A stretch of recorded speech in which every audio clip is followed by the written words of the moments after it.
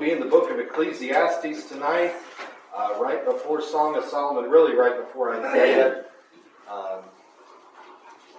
after Proverbs, so Psalm, Proverbs, Ecclesiastes, and we'll be in the last chapter, chapter 12 of Ecclesiastes. I'm so glad we have the Word of God. We don't have to guess. We don't have to figure out what this world's okay with, because you haven't figured this out yet. This world is okay with one thing today, and it's okay with something totally different tomorrow. I tell you what, we can't keep up with it. We can't keep up with man's changing opinion. We can't keep up with even ourselves, what we think is okay and not okay. But I'm glad that we're rooted and grounded in the Word of God. I'm glad it doesn't change. It's perfect. It can lead us every day of our life, and in fact, it can lead us after this life as well. And I'm thankful for that. But the book of Ecclesiastes, chapter 12, we're going to look at verse 8 through the end. It says this in verse 8 of chapter 12, "Vanity of vanities, saith the preacher, all is vanity. And moreover, because the preacher was wise, he still taught the people knowledge. Yea, he gave good heed and sought out and set in order many proverbs. The preacher sought to find out acceptable words, and that which was written was upright, even the words of truth. The words of the wise are as goads, and as nails fastened by the masters of assemblies, which are given from one shepherd. And further, by these, my son, be admonished, of making many books there is no end, and much study is a weariness of the flesh. Let us hear the conclusion of the whole matter. Fear God and keep His commandments, for this is the whole duty of man. For God shall bring every work into judgment, with every secret thing, whether it be good or whether it be evil." Lord, we thank You for Your word tonight. Lord, I pray that You'd help us. Lord, help us to listen, Lord, and help Your word to really sink into our hearts. And Lord, I pray that You'd help me to preach. Lord, fill me with the unction of the Holy Spirit, but also help us to listen and to take heed. And Lord, if there's anything that You are directing us to do tonight, Lord, I pray that we would do it. Push away the excuses, Lord. Ignore the distractions, and Lord, just focus on You. Lord, we thank You for all things, and in Jesus' name we pray, and amen. Amen. So Ecclesiastes, this book was written by King Solomon. That is King David's son. And King Solomon, the word in this book, the word vanity, appears 37 times. It's a key word of this book. And what it means is it means empty, it means temporary, and it means unsatisfactory. So every time he says vanity, he's talking about something that's not going to fill you up. It's just temporary and it's empty. There's nothing really to that. And now Solomon is writing this near the end of his life. He's been a king. He's looking over his life. He's looking at the results of what he's done and trying to figure out. He spent a lifetime trying to find satisfaction, trying to find contentment, basically trying everything under the sun. And you'll see that mentioned multiple times in the book as well. He tries everything. In fact, I'll give you some examples. In chapter 2, he explained that he tried mirth, which really is like saying pleasure. He tried every different way of satisfying his own pleasures, his desires. Later on, he tries alcohol. Then he tries building projects. He builds all kind of great things and big projects. Then he starts gathering great possessions, silver, gold, everything else. And this is just chapter 2. But chapter 2, verse 10 says this, "And whatsoever mine eyes desired, I kept not from them. I withheld not my heart from any joy, for my heart rejoiced in all my labor, and this was my portion of all my labor. Then I looked on all that the works of my hands had wrought, and on the labor that I had labored to do, and behold, all was vanity and vexation of the spirit, and there was no profit under the sun." He tells us that he spent his whole life chasing after every desire. Everything that looked good, everything that felt good. He decided he was going to do that to try to find satisfaction. And every road led to the same place. Remember, he's near the end of his life. He's tried all of these things, and he says it's all leading to vanity. It's empty. It's unsatisfying. It's temporary. He was happy for a little bit, and then that happiness faded away, and he just kept trying and trying. he was constantly left empty. And what would he do when he realized one thing wouldn't satisfy him? He just turned to the next thing. And isn't that what we see around us? We see people chasing after, some satisfaction, trying to find meaning in life, trying to find happiness, and they will go from one thing, and when that lets them down, they'll turn to another thing. They'll go to a hobby, and when that hobby doesn't work out, then they'll try a relationship, and when the relationship doesn't work out, they'll try career, and then they'll go back to sports, and then they'll just bounce all around all their life, and then we'll end up with the same thing. If they truly looked at their life like Solomon did, they will say it was vanity. It was empty. There's nothing to it anymore. I have nothing to show for it. Even though, like with the building projects, he actually had things that he built. There were things that were done, but he tried it all. And by the time he writes it, he's an old man. He's looking back. When he died, Solomon was 60 years old. He had been reigning as a king for 40 years. He started as a king when he was 20, died at 60. You do the math, I'm pretty sure it's 40 years. But he built the temple. He dedicated it. He built a palace for himself. And he was a good king until we get to 1 Kings 11:4. For it came to pass, when Solomon was old, that his wives turned away his heart after other gods, and his heart was not perfect or complete with the Lord his God, as was the heart of David his father. And you know the Lord warned him that this would happen. The Lord warned every king that it would happen. He warned the nation in the book of Judges. He warned them in the law. He warned the kings. He warned everybody that if you would obey me, if you would do my will, if you'd follow my commandments, I'll bless you. That's what the Lord said to these kings. And that he specifically for kings told them not to multiply wives, not marry women from other nations, not do these things, but he refused it. Amen. Solomon had the wisdom. He wasn't ignorantly doing this. He wasn't doing it because he didn't understand. God had given him the wisdom, but he refused to heed the wisdom. He refused to heed what God said, and he accepted the results. He couldn't claim ignorance, so now again he's looking back on his life, and over again, remember 37 times he's saying it's vanity. It's vain. It's empty. So then you look at verse 8 in our passage when he says it again, vanity of vanities, saith the preacher, all is vanity. And you would think that if you read that life would just never have any meaning, right? And that's what people will say. They'll read this book of the Bible, they'll take bits and pieces out of it and say, you know what? No matter what you do, your life's going to be vain, so just enjoy things temporarily, have fun today, party while the sun's up, while there's life in your breath, and do those things you want to do. But that's not what he's saying, because he goes on in verse 9. He says this, and moreover, because the preacher was wise, he still taught the people knowledge. Yea, he gave good heed and sought out and set in order many proverbs. Yes. So it says he still taught the people knowledge. And First Kings 4:32 tells us Solomon spoke 3,000 proverbs. We have a handful in our Bible, but we don't have anywhere near all of them. He wrote 1,005 songs, and it was all because of the wisdom that God gave him after he asked for it. But why is this wise man saying all is vanity now? Why is he saying that? Why? Because he spent the last decades of his life chasing vanity. And here's the problem. It's because he didn't listen to his own teaching. Yeah. That's what verse 9 is saying. The preacher was wise. The teacher, he knew he had the wisdom from God. He couldn't say that I was ignorant. He couldn't say that I didn't understand. God had given him the wisdom, had showed him what to do. He was teaching others with the wisdom on how to live. But he wasn't doing it himself. Yeah. That was the problem. And as he's looking back, he's saying, look, I didn't heed the things that I taught. I warned others of the vanity of pleasures and riches and chasing after lust and living life without concern for the Lord. But all it became was a lesson for others, right? Just a something to teach.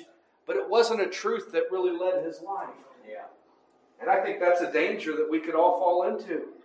You're teaching, definitely if you're a preacher, but also if you're a Sunday school teacher, if you're going to teach VBS, but here, even if you're a parent or a grandparent and you're teaching these children, grandchildren, the truth about God, it's one thing. Yes, that's great that we're teaching the truth. We've got to back it up. Otherwise, we'll end up like Solomon. We'll end up the same way that he was.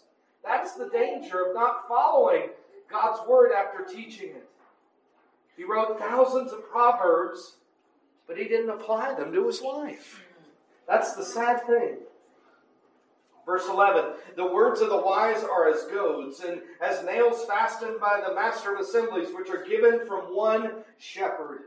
I think when he's talking about one shepherd, he's talking about the chief shepherd, the good shepherd. Yeah. Jesus Christ, the Lord. That's what he's talking about in his word. And what he's saying is that goad or that, whether it's a stick with a nail in it or something used to poke that animal. When that animal was starting to veer to one side or veer to the other, they would use that goad to get the animal back on track, back on the path. And that's what he's saying. We've got words from the good shepherd. We've got a word from God. One word from him, from one shepherd, one Jesus. We've got it, and it is used. What's it used for? When we start veering off one way or another, this word should bring us right back into the straight and narrow, right back where God wants us to be, right back, and that's what it's built for. Psalm 119, 105, Thy word is a lamp unto my feet and a light unto my path. Psalms 37, 23 and 24, the steps of a good man are ordered by the Lord, and he delighteth in his way. Though he fall, and I'm telling you that happens, right? Though we get off the track, though we get off the path, he shall not be utterly cast down, for the Lord upholdeth him with his hand. Yes, praise God. It's that goad. It's that getting us back into the way. But then the question is that really happening in your life? Yeah. See, you'll hear me challenging us to get into our Bibles every day. Hide it in our heart. Study it. But the question is this. How many times in our Bible study do we hit something that's like a goad? How many times do we read something and that Holy Spirit convicts and we have to stop? And I'm the same way. If I'm reading a certain passage, I want to get all the way through it. But there are times when God stops me and says, you know what? You can finish reading the chapter later. You can finish reading the passage later. We need to deal with this right now. How often is that happening? If that's not happening, you are in danger of going the same way Solomon did. Knowing what the Word says. Hitting things that are affecting, that should be steering your life back to where it needs to be, but just skipping right over it. Going to the next part. That's what he did. Yeah. He could teach it, but he couldn't live it. I don't want to be there. Yeah. No, I don't want to fill my head with it. I don't want to memorize it and everything else, and not let it apply to my life. Are you putting down the book? Going to prayer, acknowledging your shortcomings, acknowledging that the Bible's pointing something out, and then asking for the Lord to help you to fix it. If the Bible is never redirecting your life, either number one, you're perfect, right? Yeah. Or you're not letting it. Yeah. That's it. Right. Filling your head. True. But not guiding your steps. Verse 12, and further by these, my son, be admonished. Of making many books, there is no end, and much study is a weariness of the flesh. I'm telling you what, in this room, I can attest to this. 12 years of college, I can tell you, there's a whole lot of books. There's a whole lot of things to learn. There's a whole lot of, and they are making more and more books. They're scanning older ones so you can get to them in an instant. Knowledge is increasing every day, over and over again. And what's the Bible say? There is no end to it. We can say amen. They're writing books faster than you and I can read them by far. And much study is weariness. And what he's saying is not that we should never study, not that we should never read, or anything else. But I'm telling you what, this world that we live in, our society is in a never-ending quest for knowledge. That is not the Bible, right? Never-ending. They're trying to figure out everything that they can learn, but Solomon's already going to tell them, it's vanity. Yeah. It's vanity. And here's the other thing. There's a lot of books written by Christians But we got to be careful. Yeah, sure. We got to be careful. Just because it says it's a Christian author doesn't always mean it's going to line up with the Bible. Amen? We got to be careful. I've told some different ones that, and it's not a popular opinion. I said, a lot of times we got to put those books down and get the book out. Yeah, Amen? the book out, yeah. There are a lot of good books out there. Maybe someday I'll write one myself. Who knows? I don't know if it'll be good or not. But here's the thing. That's never a substitute for the Bible. That's right. Everything we read has to be run through this Bible. Everything if it's a TV show about the Bible, a movie, anything, this is the authority. This is the truth right here. Amen. Amen. Yes. Amen. They're just a never-ending pursuit. And I think I told you guys the other day, it used to be when you wanted to publish a book, you'd spend all the time, you'd write it, you'd do all that. Then you had to convince a publisher to go along with you and put the money out so they could print all these books. Or maybe you would pay to have all the books printed, but it wasn't cheap. And then you'd try to sell them. Today, it's not like that. You can write a book. You can open up Microsoft Word or something like that in the computer. You can write the entire book. And very easily and very cheaply, you can load it onto Amazon and someone can buy it. Yeah. Just like that. You don't need some big investment. You don't need to convince anybody. I'm here to tell you there's a lot out there that's garbage. Yes. That says it's true. It's garbage. But not just books. We've talked about this the other day. YouTube and everything else. There's videos that are full of junk. Yeah. And people that are, they look like preachers, they look like pastors and everything else. They got the little white collar or whatever they're wearing. And I'm here to tell you, you can't listen to every single one. No. They'll tell you what you want to hear. But I'd rather hear what God's Word says. Amen.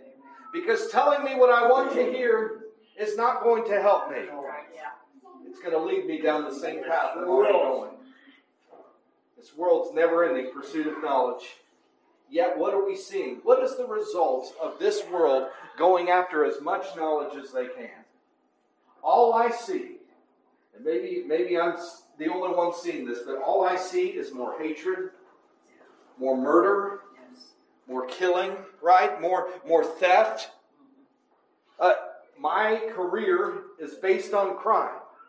If crime quit, I wouldn't have a job. I'm busier than ever each and every day. It's increasing. It's not decreasing.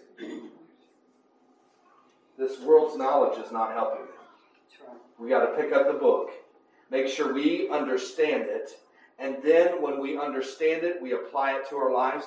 The great part is if you don't understand, the Holy Spirit will help you. And you can talk to the author. And ask him questions. Amen. And he'll help you. He doesn't want this to be a mystery. He'll help you. And let it direct our lives. 13. This is one of the key verses of the entire book. He gets all the way down through this book, 12 chapters, to get to this verse 13. Let us hear the conclusion of the whole matter. Fear God and keep His commandments, for this is the whole duty of man. Yeah, right. Solomon missed his chance. He ran out of life. He got to the end. He realized it was vain. It was empty, right? Everything he did was vain. That's what he's saying. Everything that he was given such a blessing, he was given all those years, he was given all that wisdom, and he wasted it. But he's making sure that other people don't follow down the same path. He says, fear God.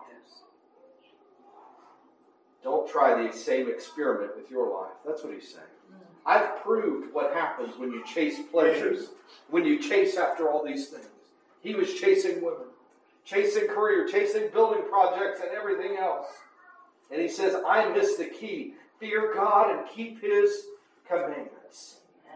You know, at the beginning of his chapter, he appeals to the younger people that have time to a lot of time to turn this around. In verse 1 of this chapter, what's he say? Remember now thy Creator in the days of thy youth. You do that before you turn down this road of chasing after your own desires. You do it now, because the quicker you turn, the easier it will be. It's not easy, but it's easier than if you wait another 10 years, 20 years, 30 years. Amen. Because what will happen is you'll be even deeper into it. And then the devil, what will he say? You've wasted all this time. You've gone against the Lord. He'll never forgive you. He'll never take you back. And you'll believe it more and more, even though it's a lie and a deception. He loves you today. And Solomon's saying, before it's too late, turn it around. Turn it around. He warned his sons about bad women, and then he married all them women, you know. He didn't set them a good example. I mean, what were they supposed to listen? Dad, you married all these women that are got all kind of religions, and that's the main thing. They turned him from God. They turned him from God. Here's his life. Anything outside of pleasing the Lord and pursuing His will is vanity of vanities. It's empty, it's temporary, it's unsatisfying. But you know about the great thing? Is anything done for the Lord is the opposite. Amen? Right? Where it's vanity for pursuing these things outside of the Lord. When you are doing things for the Lord, it makes a difference. When we walk by faith, when we do God's will, it makes a difference. It plants seeds. And what does the Lord say? Some 30-fold, some 100-fold. I mean, that's what God does. And every once in a while, we get to see the results of what we have done for the Lord. If we got to see all the results, we get big-headed. But I'm telling you, every once in a while, He lets us see what happens. And we're like, I don't know about you. I've said multiple times over my life, my goodness, I can't believe He was able to do that with my life. Me. Amen. And all the times I've failed Him, and all the times I've come short, and all the times that I didn't have what I think I needed, and I just trusted God. I was afraid, but I said, Lord, I'm just going to do what You've told me to do. And then every once in a while, He lets me see the results, and I'm thinking, my goodness, how did that happen? That's God. Amen. It's not in vain. Now the devil's going to try to convince you that serving the Lord is in vain, but remember, he is a liar. Father of all, amen. So it's not in vain. And guess what? Anything we do for the Lord is never temporary. It's eternal. Amen? Amen. Amen. If you lead somebody to the Lord, that is not just a one-time temporary thing. That makes a difference for an eternity. Amen. And even if it's not leading somebody to the Lord, your faithfulness or your testimony, or just the way you live for the Lord might cause someone to look at you and say, you know what? You may not even know. There are people sometimes in the sanctuary with us together. We don't know what they're going through. They may be on the verge of quitting. They may be on the verge of giving up. They may even be on the verge of taking their own life. But then something happens. They look over there and see someone else that's gone through trouble, that has made it through. God took care of them. They could see the answered prayers. They could see the testimony. And they say, you know what? I don't understand it. It doesn't feel good. But I'm just going to go another step and keep going. Because if Mel could make it, if Preston, if Jimmy can make it, maybe I can make it and keep going. And you will never know that. But that could make an eternal difference in someone's life. I'm telling you what, there are people today, some of them I forgot their names. They definitely don't know who I am, but they did something in my life that made a change in my life. I said, you know what, you're right. I'm tired of going this direction. I'm going to start going in that direction. They'll never know that this side of heaven. But I'm telling you what, it's made an eternal result. Amen. That's what it's done. And that's how God works. We don't understand it. I'm telling you, our life, again, I don't want to get big-headed, but I don't think we even understand a fraction of what God does with a Christian that's faithful. We don't see it. It's true. But He's making a difference. So it's not vain, it's not empty, it's not temporary, and it's definitely satisfying. Amen? Yeah. These things are unsatisfying, right? Remember all those things he chased after? It felt good for a while. It was fun for a while. It made me have purpose for a while, and then it faded away, and they had to trade it for something else. I'm here to tell you, 30 years into being a Christian, I'm still satisfied with Jesus Christ. In fact, I'm more satisfied with Him today than I was yesterday. I trust Him more today than I did before. Amen? Why? Because He's proven Himself over and over again. He's a good God. And then here's the key right here in verse 14. Why do we fear God and keep His commandments? Verse 14, for God shall bring every work into judgment. Yes, He will. With every secret thing. Whether it be good or whether it be evil. Yes. We will all stand before Jesus Christ. That's right. This world refuses to believe this. Yeah, well, They refuse. Right? We evolved. So there is no God. When we die, that's it. We just go into the ground and bugs eat us up, and then that's it. Right? That's what this world says. I heard a scientist, a big old scientist the other day say, when you die, that's it. Nothing else happens. And it's funny because he's a scientist. And supposedly, I took a lot of science classes over the years. Supposedly, you're supposed to run experiments and test theories. And nobody has tested any theory of what happens after you die that's in this life. Only one has come back from the dead. That's right. That's Jesus Christ. And He told us there is something after this life. And one of the things is standing before Him. That's right. And I'm here to tell you, we're going to stand in judgment. Number one, He's got two judgments. One for the sinner. yes. The Bible says all have sinned and come short of the glory of God. And if you have not come to Jesus Christ and asked Him to forgive you of your sins, and you've not repented in that process, turned your life around after He's given you a new life, if you've not done that, you're not saved today.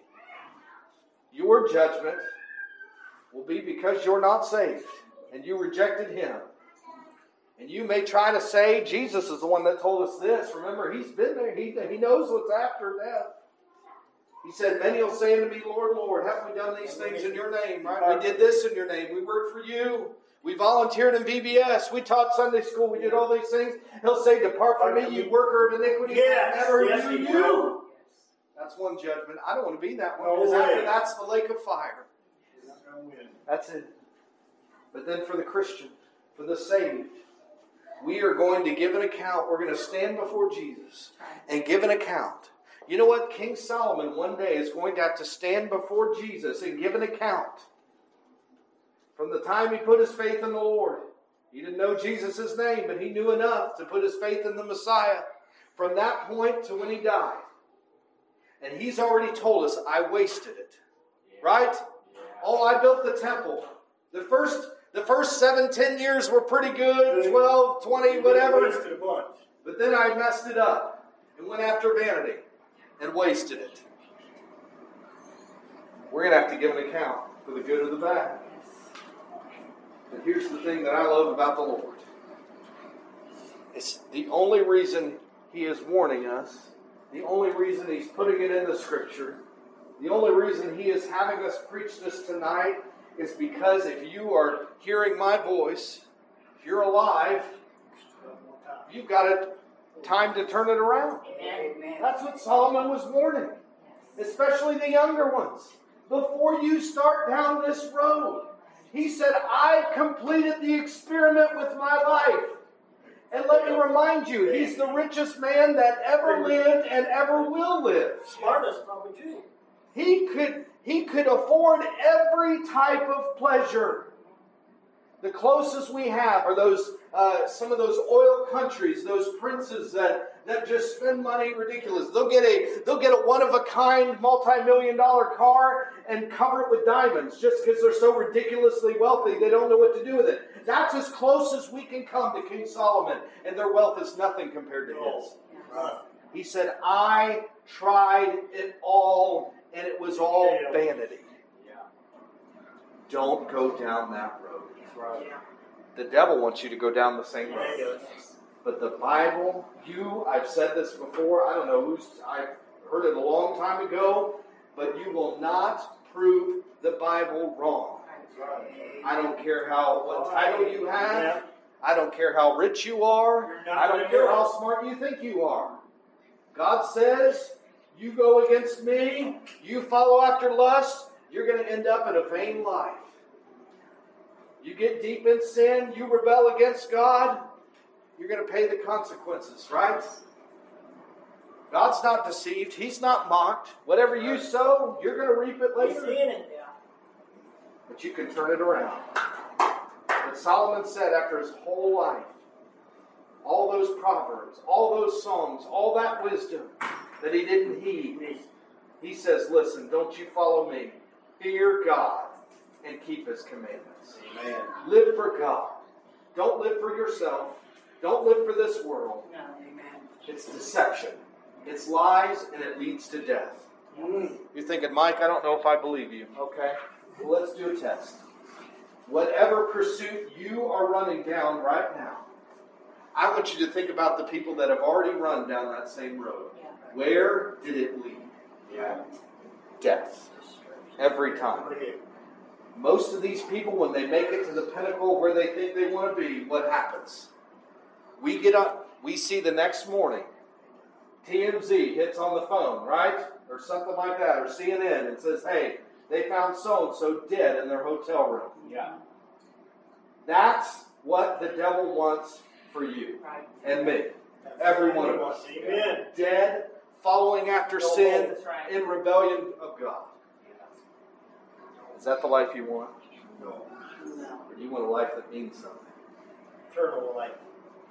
Well, you may not be a celebrity down here. You may not gain fame down here, but that's okay. That's right.